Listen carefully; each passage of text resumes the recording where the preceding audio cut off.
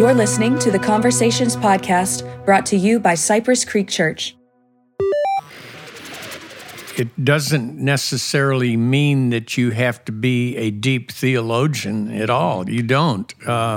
What you need is a personal relationship with Jesus Christ, and then you share out of your observations and your experiences with Him. That is what you can share with people.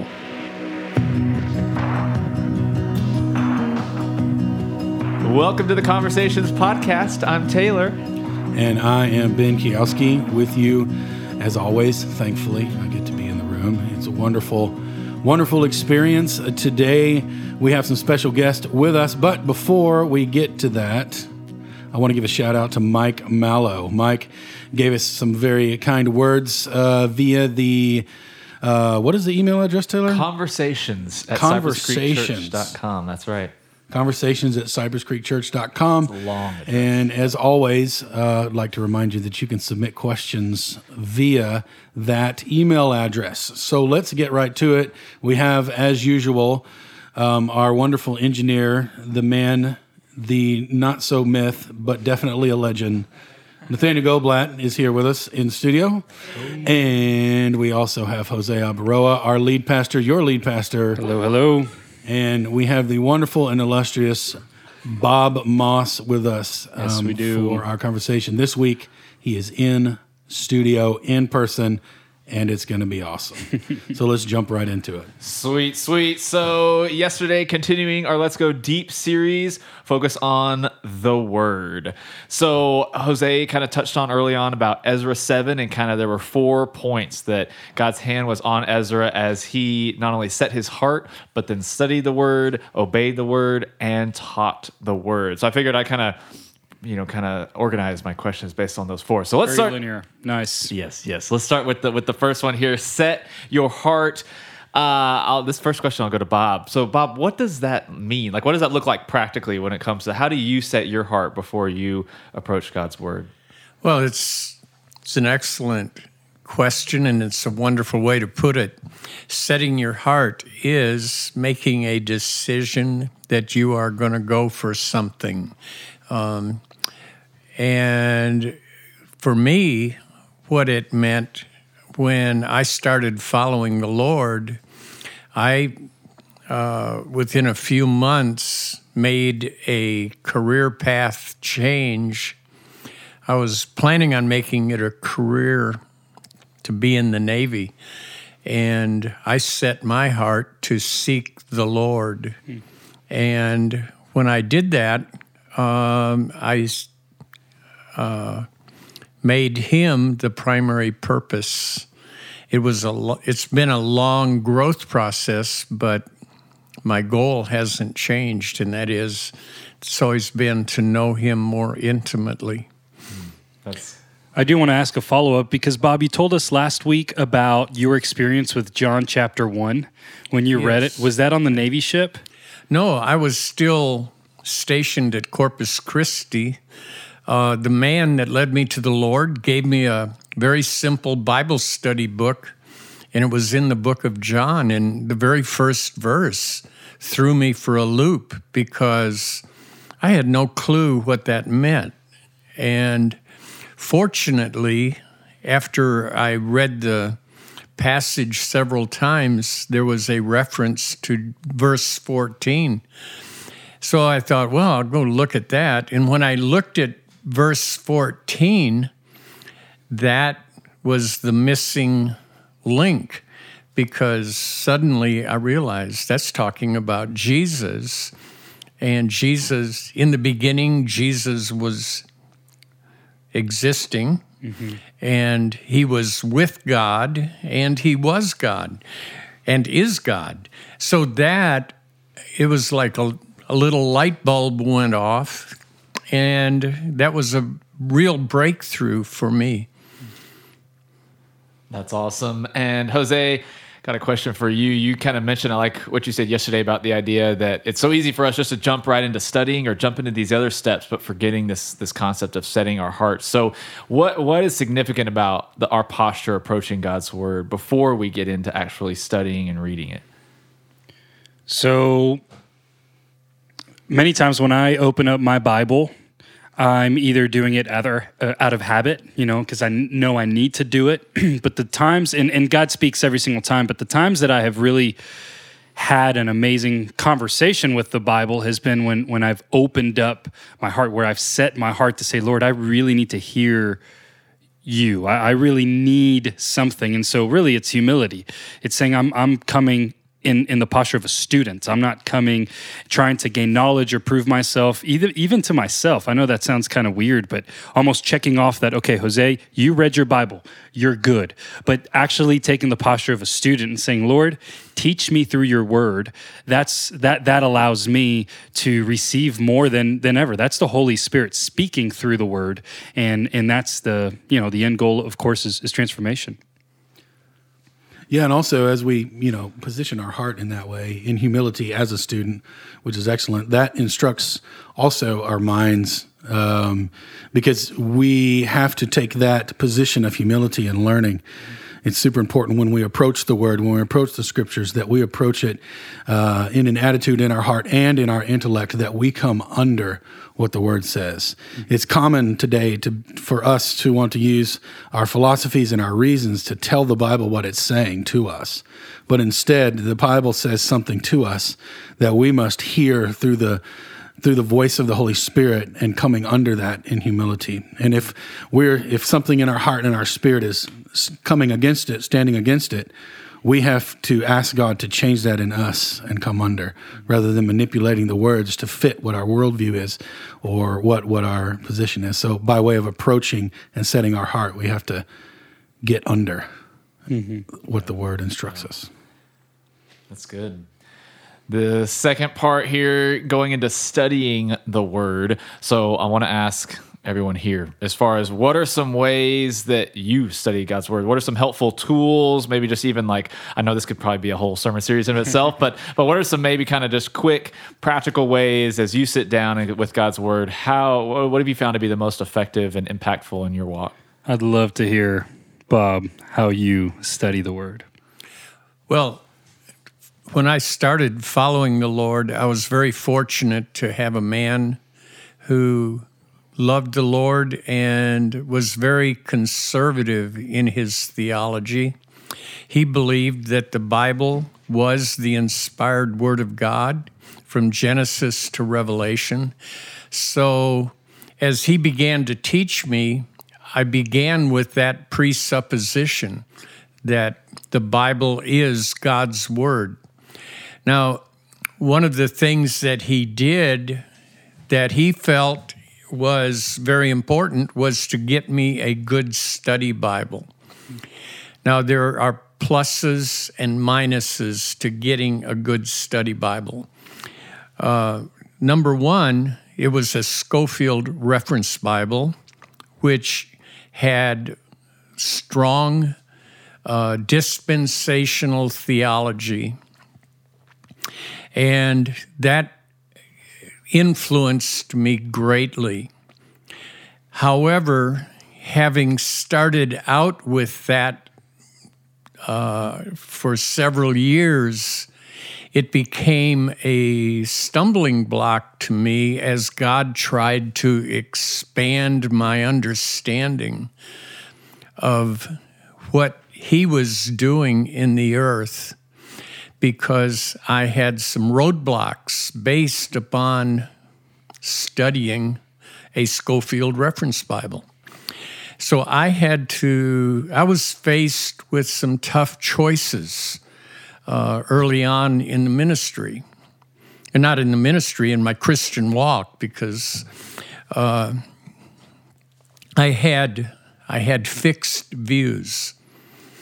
And later, I got another kind of study Bible. It was called a Thompson Chain Reference Bible, and I loved it far more than I did my Schofield Reference Bible, because it compared Scripture to Scripture. It didn't give men's thoughts and men's ideas about theology. What it did, it would cross-reference Scripture. So I let the Bible be its own interpreter. And that was a far better way to study the Bible than by listening to somebody who is very firm in their convictions, and yet maybe they're not accurate. Yeah, that's been my ride along with you, Bob. That's been what I've been doing the last few years. Some call it biblical theology, but you just look at the entire Bible as a whole. I know that sounds, biblical theology is biblical? Yeah. Like, it almost sounds like it's the same, but meaning it's one storyline. The Bible has one storyline, and there's themes that kind of are woven into the storyline of the different books, starting the Torah, the first five, to the history books and the prophetic books and the Psalms, and then up to the New Testament. So it really is one unified story. And for me, the best resource that that I've had is the Bible Project. That's why I show all of those videos, because I really like the Bible Project. But I think it does do a good job at giving a preview. And what I have found is whenever I realized how big God is and how beautiful his story is, that whets my appetite to want to go deeper. And I do need to be careful, because I can be a commentary guy and go into all of these commentaries. And so I totally agree that reading the Bible is the best way to study it. Yeah, I agree with that. At risk of sounding repetitive, it's important that we don't read the Word or approach the Word in such a way as to prove something that we believe to be true. Rather, we come to the Word to receive understanding and to receive wisdom. You read the book of Proverbs, and it tells us the value of wisdom, and it's more precious than all these number of things that it lists in the book of Proverbs. And that seeking wisdom is important, and wisdom is not knowledge. Wisdom is knowledge married with understanding by the Holy Spirit of God, and that's what biblical wisdom is. And so for me, when I approach the Word, that's what I'm trying to learn. I'm trying to do what it tells us. And I was trying to look up the reference, but I can't remember the reference. That's why Bob's got us memorizing Scripture, so we can All right, Bob. so we can remember the reference. But how does a man keep his way pure? He hide the Word of God inside of your heart. And so, big picture, that's how I practically approach the Scriptures. I want to hide this in my heart. I want this to be, when I speak, when I have a thought, when there's reason that comes out of my head, of my mind, I want my thinking to be so permeated with the Word of God that even if I'm not speaking a specific Scripture, it's in line with what God says. And of course, I'm imperfect in that, and we all will continue to be. But that's how I approach the Word. And practically, I agree with you, Bob. Having a great study tool that really works for you that doesn't point to man but points to the Word. We can really get in the weeds when we're looking for a certain. There's all kinds of things that are worth studying. And if you're interested in a certain venue, eschatology, or, you talked about dispensationalism, or, all these different things that we can talk about that are theological concepts. And that's all fine and great to work those things out. But for our personal life and the way that we live and the way that we believe on who Jesus is and what God is teaching us, we have to approach the Word in such as a way to gain wisdom and gain understanding and inspiration by the Holy Spirit, not some concept about what God says, but what God is actually saying to us individually as we read and meditate on the Word. That's my opinion. Have you guys ever just flipped open the Bible to hope that God, says something to you, point a verse, like a globe, and you spin it and then you say, I'm going to live here? Yes. Am I the only one that's opened up the Bible hoping that God speaks to you with that word? Okay, fine. I'm the only one. Yeah, no, you're not. I've done it. Not the best way to study the Bible, but maybe a good starting place, unless you fall in Leviticus. Oh, gosh. Well, the last time I did it, I fell in Deuteronomy, and it was a long time ago. I was actually in Scotland. And I remember what it said to me, and it was talking about the tribe of Benjamin, which happens to be my name. And I was like, oh, I think I was 19 at the time, and I was like, oh, Benjamin, great. And it said, do not give up, for in due time you will receive the reward. Wow. And I was like, oh, well, that's good. I needed that. So it actually worked. Come on. Yay. Come on. I think a tool that I found helpful as well, just kind of maybe for someone who's not ready to take the step on a study Bible just yet, I've really enjoyed reading the Amplified translation in the Bible app. So it starts with A, so it's kind of up there at the top. AMP for short. They add a lot of the kind of short, concise study Bible notes in line with the text. So that's been super helpful to me as I come across a passage where I'm like, what? And so that way I can kind of like, get a little, whether it's just even like a word or something, just to kind of get a further definition. So I think that would be one I'd recommend for those that are just starting to kind of think, okay, what does it look like for me to study God's word, maybe for the first time in that aspect. Can I add a super nerdy little comment? I think it's important when we are choosing what, how we study the word, that we choose, this is super nerdy, guys, nerd alert, right? But we choose a translation of the Bible that's translated from the original manuscripts rather than a translation of a translation. Yeah. When we're going into deep study, like the Message Bible is a great tool in the narrative that it tells, but it's not. It's a paraphrase. But that's a paraphrase. Yeah, it's not a translation. That's just one example. Yeah. And so that's an important thing for us. I think it's important to me because it does say something different when you have a translation that is from original manuscripts, and then you have one that's a translation of another translation or an update of another translation. Sometimes it can get in the weeds. So let's do this. I'd love to know, what is everyone's favorite translation? I mean, really, Bob, what do you tend to read? I have several. I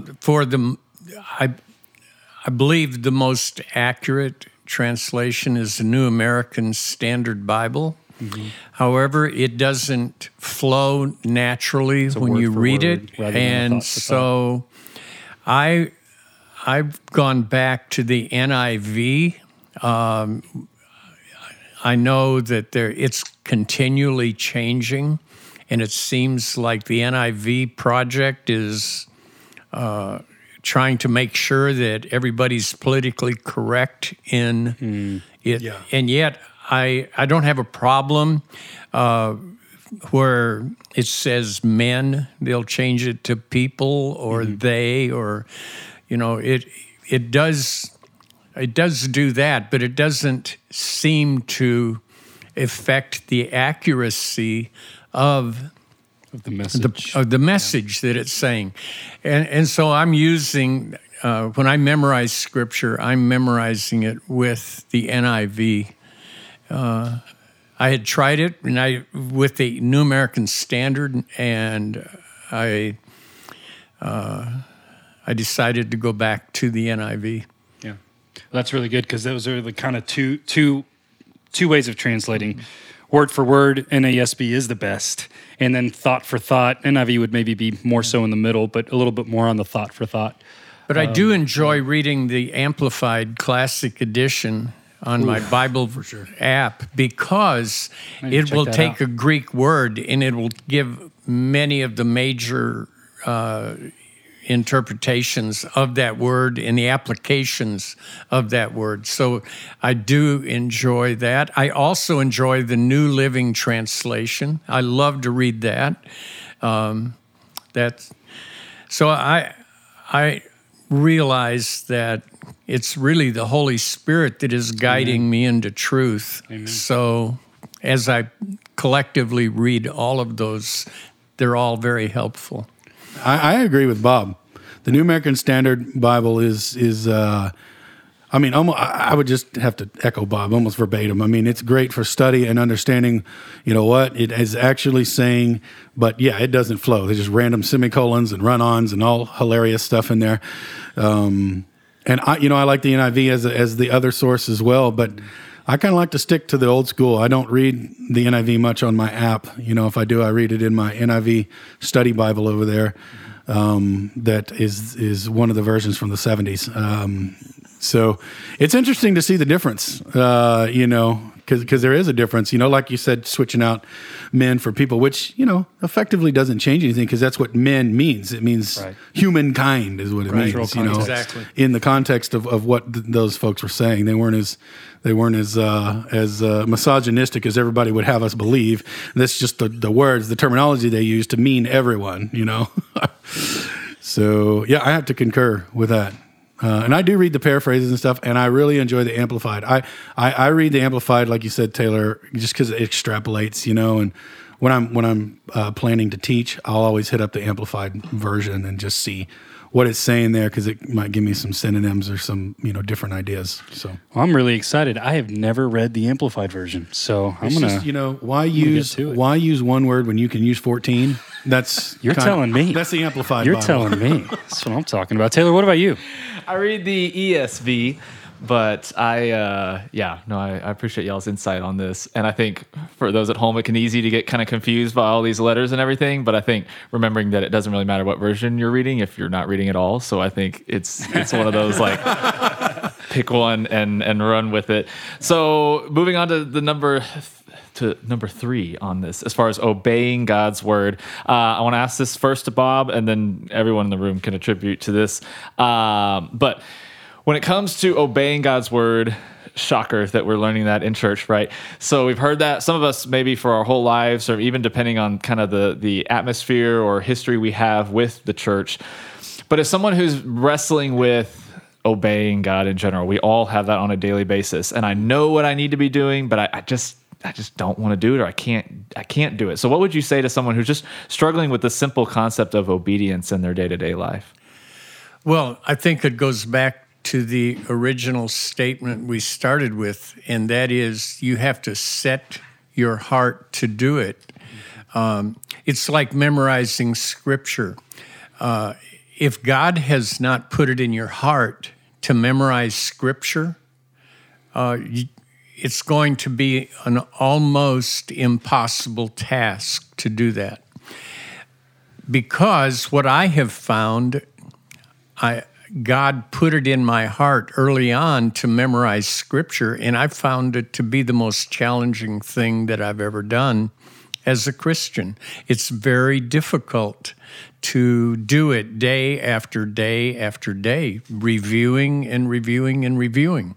And when I say it's difficult, the fruit of that labor is so incredibly beneficial that I don't have a problem with it anymore. But in starting out is what I'm talking about, because I know many people tell me when they're starting out that they can't do it, that they can't memorize. And I'm not sure that there's anybody that cannot do it unless they're mentally handicapped. But everybody that does want to do it has to set their face to their heart, their whole being, to do it as a priority. Now, the commands, they follow, because as you memorize Scripture and you meditate on it, one of the greatest promises in the Bible is John 14:21, and he says, "Whoever has my commands and keeps them, they are the ones who love me, and they who love me will be loved by my Father, and I too will love them and reveal or show myself to them." So the manifestation of God's presence in a fresh way is probably the greatest fruit I have discovered from memorizing Scripture and obeying Christ's commands. That's so powerful. And I was also so proud. I knew that verse because that was in our Scripture memory plan, Living the New Life on the Verses app. So there's a plug for that. Now, I have to say that when it comes to obedience, this is the one thing that repelled me from Christianity was, reading the Bible and seeing people that knew all this stuff. It was all head knowledge, but when it actually came to living it, there was such a dichotomy there. There was no consistency in those things. And I love that it's both. It's read the word, meditate on it, but allow it to actually transform your life. And it is a process. And I would say that if you have set your heart on following Jesus, you desire to allow him to be your Lord, and you believe that he has saved you from the consequence of your sin, that is going to compel you to do awesome works. Amen. And that's going to compel you to change. There's no other way. You can't experience Jesus truly and not change. Right. And as a church, I think we just all need to remind ourselves of those things. So obedience, I think, is a response to God, not anything. I mean, we've said this over and over this series. Not anything that we can prove ourselves to God.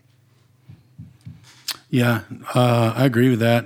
And in 1 Samuel chapter 15, verse 22, it says, Samuel replied, "Does the Lord delight in burnt offerings and sacrifices as much as in obeying the Lord? To obey is better than sacrifice, and to heed is better than the fat of rams." I don't know what the fat of rams is like, but I know that... Check the amplified version. That's right. Exactly. But for me, that's always been something that struck me when I read that the first time as a young teen reading the Word, is that to obey God is better than whatever we might deem as sacrifice. Obviously, Samuel was talking about something specific there when he spoke that, but whatever we deem in our lives as a sacrifice, maybe we think it's a huge sacrifice to cut out some time to actually read the Word, or maybe we think it's a huge sacrifice to, do fill in the blank, whatever it is. Some people refer to, a worship time as a sacrifice of praise. We're taking this time when we're laying down a sacrifice of praise to God. All these different ways that we talk about sacrifice. But the reality that the Scripture tells us is that the Lord values our obedience over sacrifice. And so all of those things that we're deeming valuable, he says, actually, it's your obedience, meaning your heeding, which is a great word, to heed. And that's exactly what you were talking about, to take in and allow ourselves to be transformed is more intimate with God than the act of whatever it is that we think is spiritual. It's actually being transformed by the renewing of our minds. Yeah. That's good. And that brings up our fourth point from this verse in Ezra, just talking about the concept of teaching God's word. And I'm here on a podcast with 3 pastors, so of course that makes sense from y'all. But what about someone who's maybe just trying to read their Bible more than one day a week? And to them, they'd be like, "What? Me? Like, I can't teach." So maybe starting with you, Bob, and then again going around to all of y'all. What would you tell someone who's like, "What does that mean? Me teaching God's word?" Well, teaching God's Word is sharing with other people what you have gleaned from it in your own personal study. It doesn't necessarily mean that you have to be a deep theologian at all. You don't. What you need is a personal relationship with Jesus Christ, and then you share out of your observations and your experiences with him. That is what you can share with people. And so faith comes by hearing, hearing comes by the Word of God, and the Word, as it becomes a part of us through meditation, it doesn't mean that you have to be walking with the Lord a long time. Just taking what God is showing you and sharing it with other people. I'll never forget being in Greece, and we were studying the Bible with someone that was just curious about Christianity and the Bible. He had his Greek Bible, and I had my NLT version, and we were reading it alongside of one another, and he came to John 1.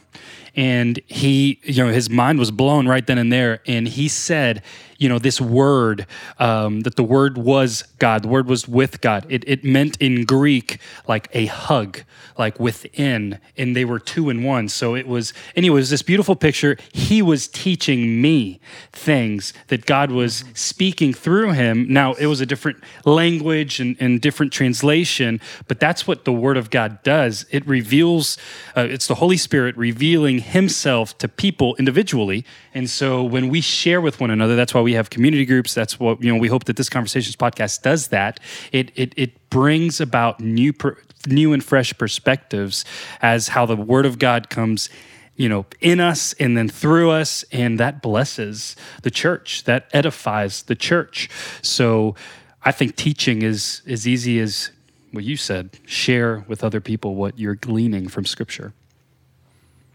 Yeah, I agree. I mean, we teach with our words and our lives, and as we know from the Scripture in Revelation, we overcome with the blood of the Lamb and the word of our testimony. Boom. And as our testimony interacts with the truth of God, and as the truth of God speaks to our lives and changes us, I mean, it can be something very, very small in our eyes, but we don't know how that's going to impact whoever it is that we come into contact with. And so as we share our experience with being transformed by the Word, that's teaching. Now there's, the officials stand up and teach somebody, but not everybody wants to do that, and then there's several different types of teaching, in that way. There's expository teaching, and there's, blah, blah, blah, fill in all the blanks, verse by verse, whatever, what have you, there's different types of teaching, but that extends out into the lives of every believer. The royal priesthood, all of us, the priesthood of believers, and we teach with our lives, we teach with our words, we teach as with the word of our testimony. Mm-hmm. That's what I think. Yeah. So that's it for this version of the Conversations podcast. Before we leave and move on, does anybody have one-liner? How about we start with Jose? Give us a little one-liner to wrap up. What do you think? Taylor, you got something to add? And then Bob, if you'll take us out with something super awesome that will change everything.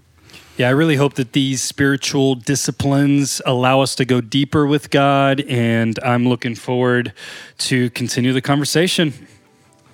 Sweet. I would just say don't go at it alone. I think just being able to, whether it's finding a community group or a friend just to read the Bible with, I think that helps in a long way, especially just starting out. Well, I remember a bumper sticker that I read back in the 70s, and it said, "God said it, I believe it, and that settles it."